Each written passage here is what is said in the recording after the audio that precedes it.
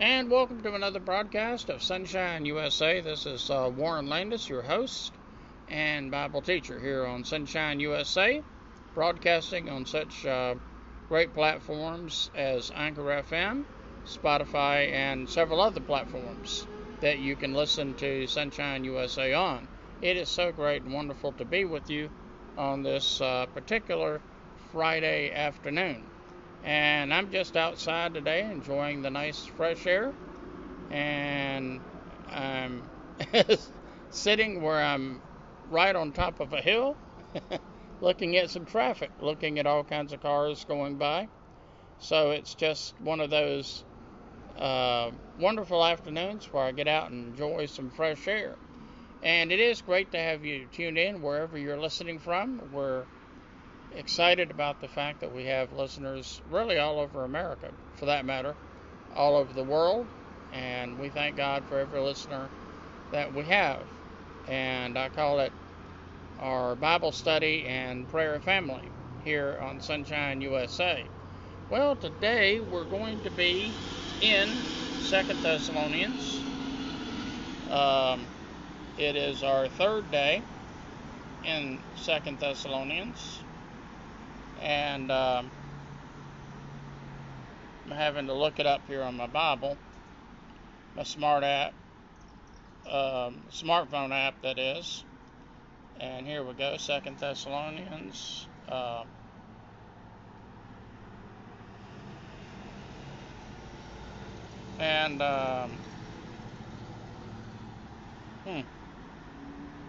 This is not cooperating here.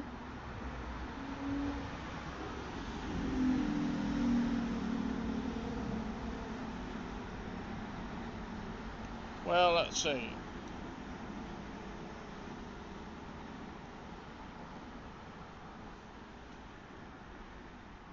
Here we go. 2 Thessalonians chapter 3 is where we're at today.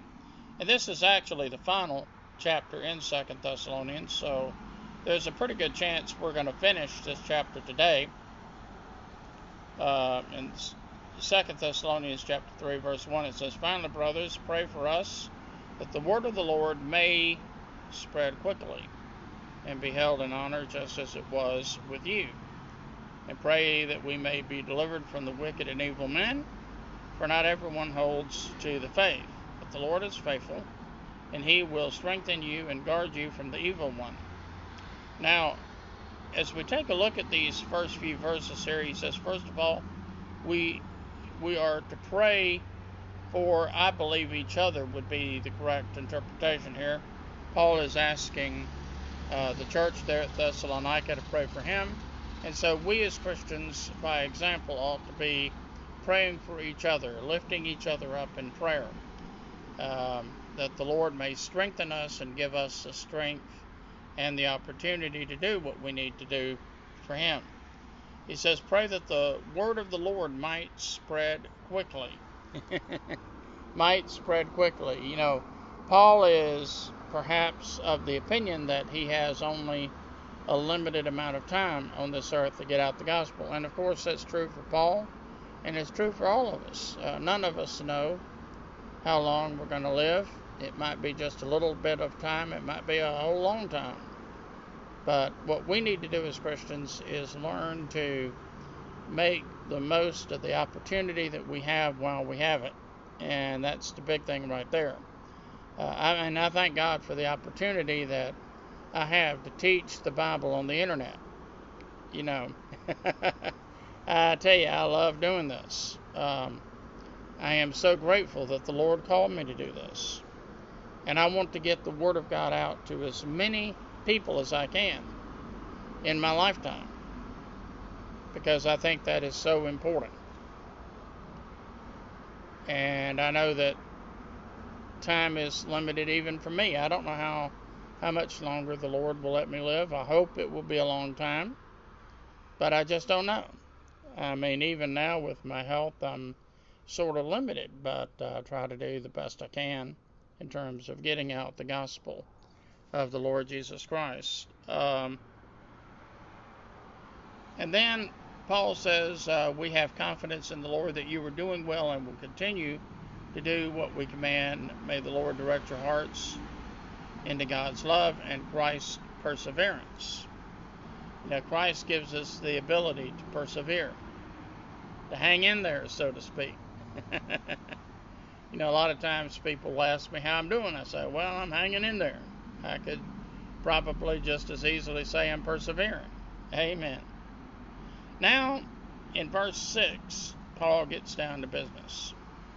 Or you might say more serious business. He says in verse 6, now we command you, brothers, in the name of the Lord Jesus Christ, to keep away from any brother who leads an undisciplined life that is not in keeping with the tradition you received from us. For you yourselves know how you ought to imitate us. That was something that Paul made a big deal of. Paul wanted to live as close to the Lord as he could so that he could tell Christians, you know what? Just imitate me, and if you imitate me, you'll be living for Christ.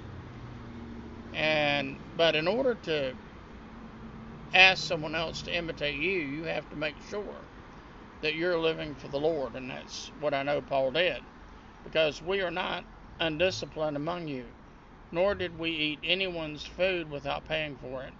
Instead, in labor and until we labored night and day, that we should not be a burden to any of you. Not that we lack this right, but we wanted to make ourselves an example for you to imitate. Now, Paul emphasizes that when he was in Thessalonica, he made it his point to work and work hard. He was a tent maker by trade. And so he basically manufactured tents. And that was actually something that a lot of people used. Back in those days, hotels and motels were not very widely available. And many of the ones that were not the kind of places where you would want to stay. And so most people that did any traveling at all, they needed a tent. And Paul made tents. In fact, he made two different kinds of tents. He made one kind of tent that was a small portable tent, primarily designed for one or two people that were traveling. And then he made the bigger tents that would be erected, and these would be erected in places where you expected to stay for a while.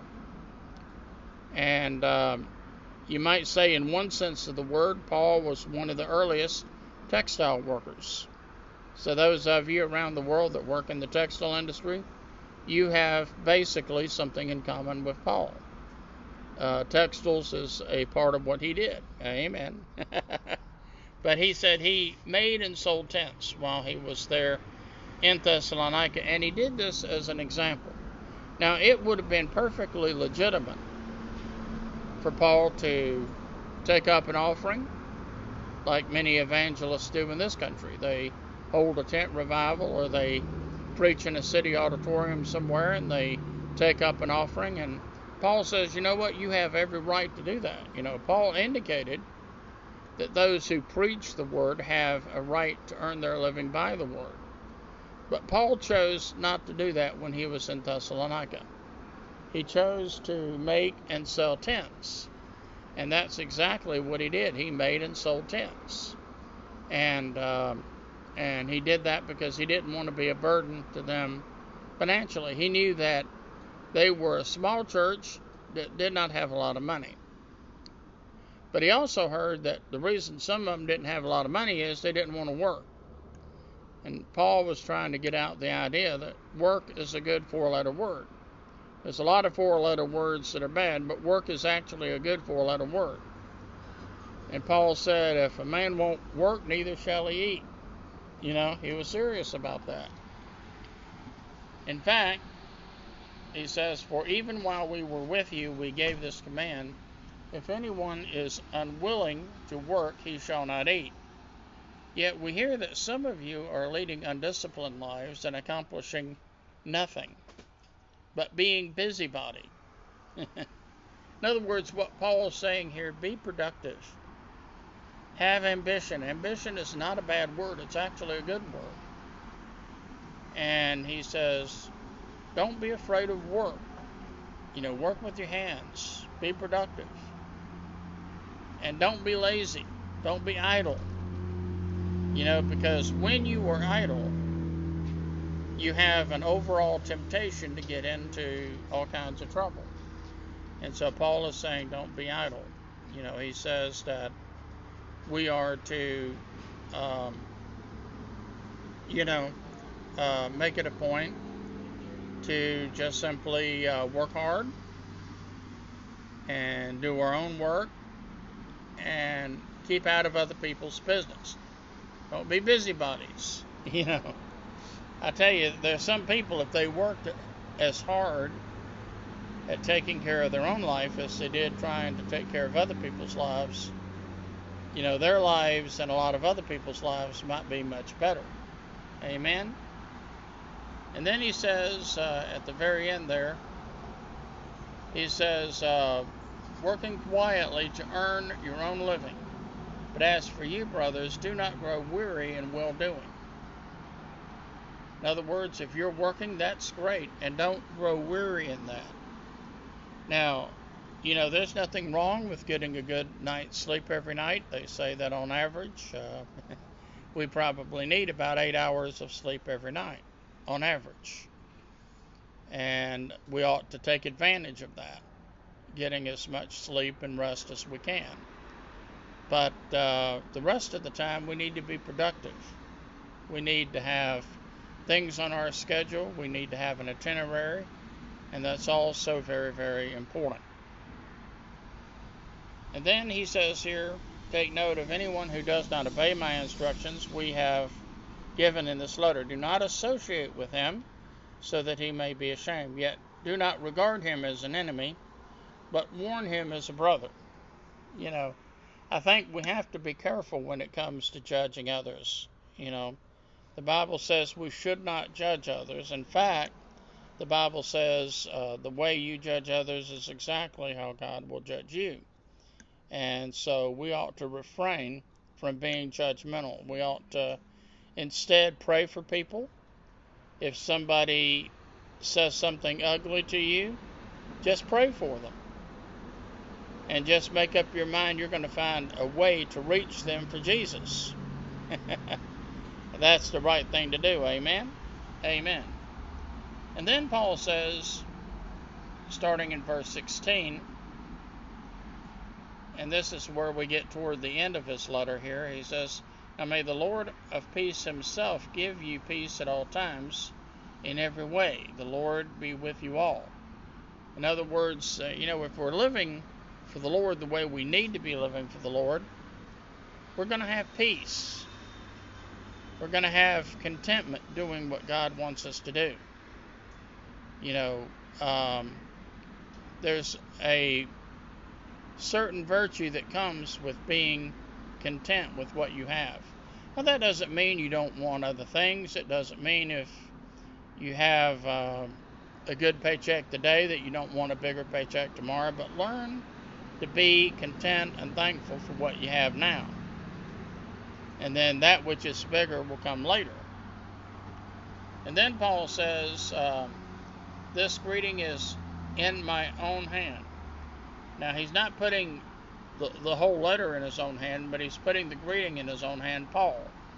This is my mark in every letter. It is the way that I write. And the way that he does is he would sign his name in real big letters. Now, we were never told, for example, what Paul's thorn in the flesh is. We know that Paul had a thorn in the flesh, and all kinds of Bible scholars have all kinds of ideas as to what that thorn in the flesh was. Now, personally, I have an idea of what it was. I think he had eye problems. And probably, if he lived in our day, he probably wouldn't have an eye problem because he would just get a good pair of eyeglasses or contact lenses, and I think that's what his problem was. But they didn't have anything like that in his day. So the only way he could really write was to write really, really big, which is one of the reasons why Paul usually had somebody else doing the bulk of his writing for him. Now, over in the Old Testament, we note that the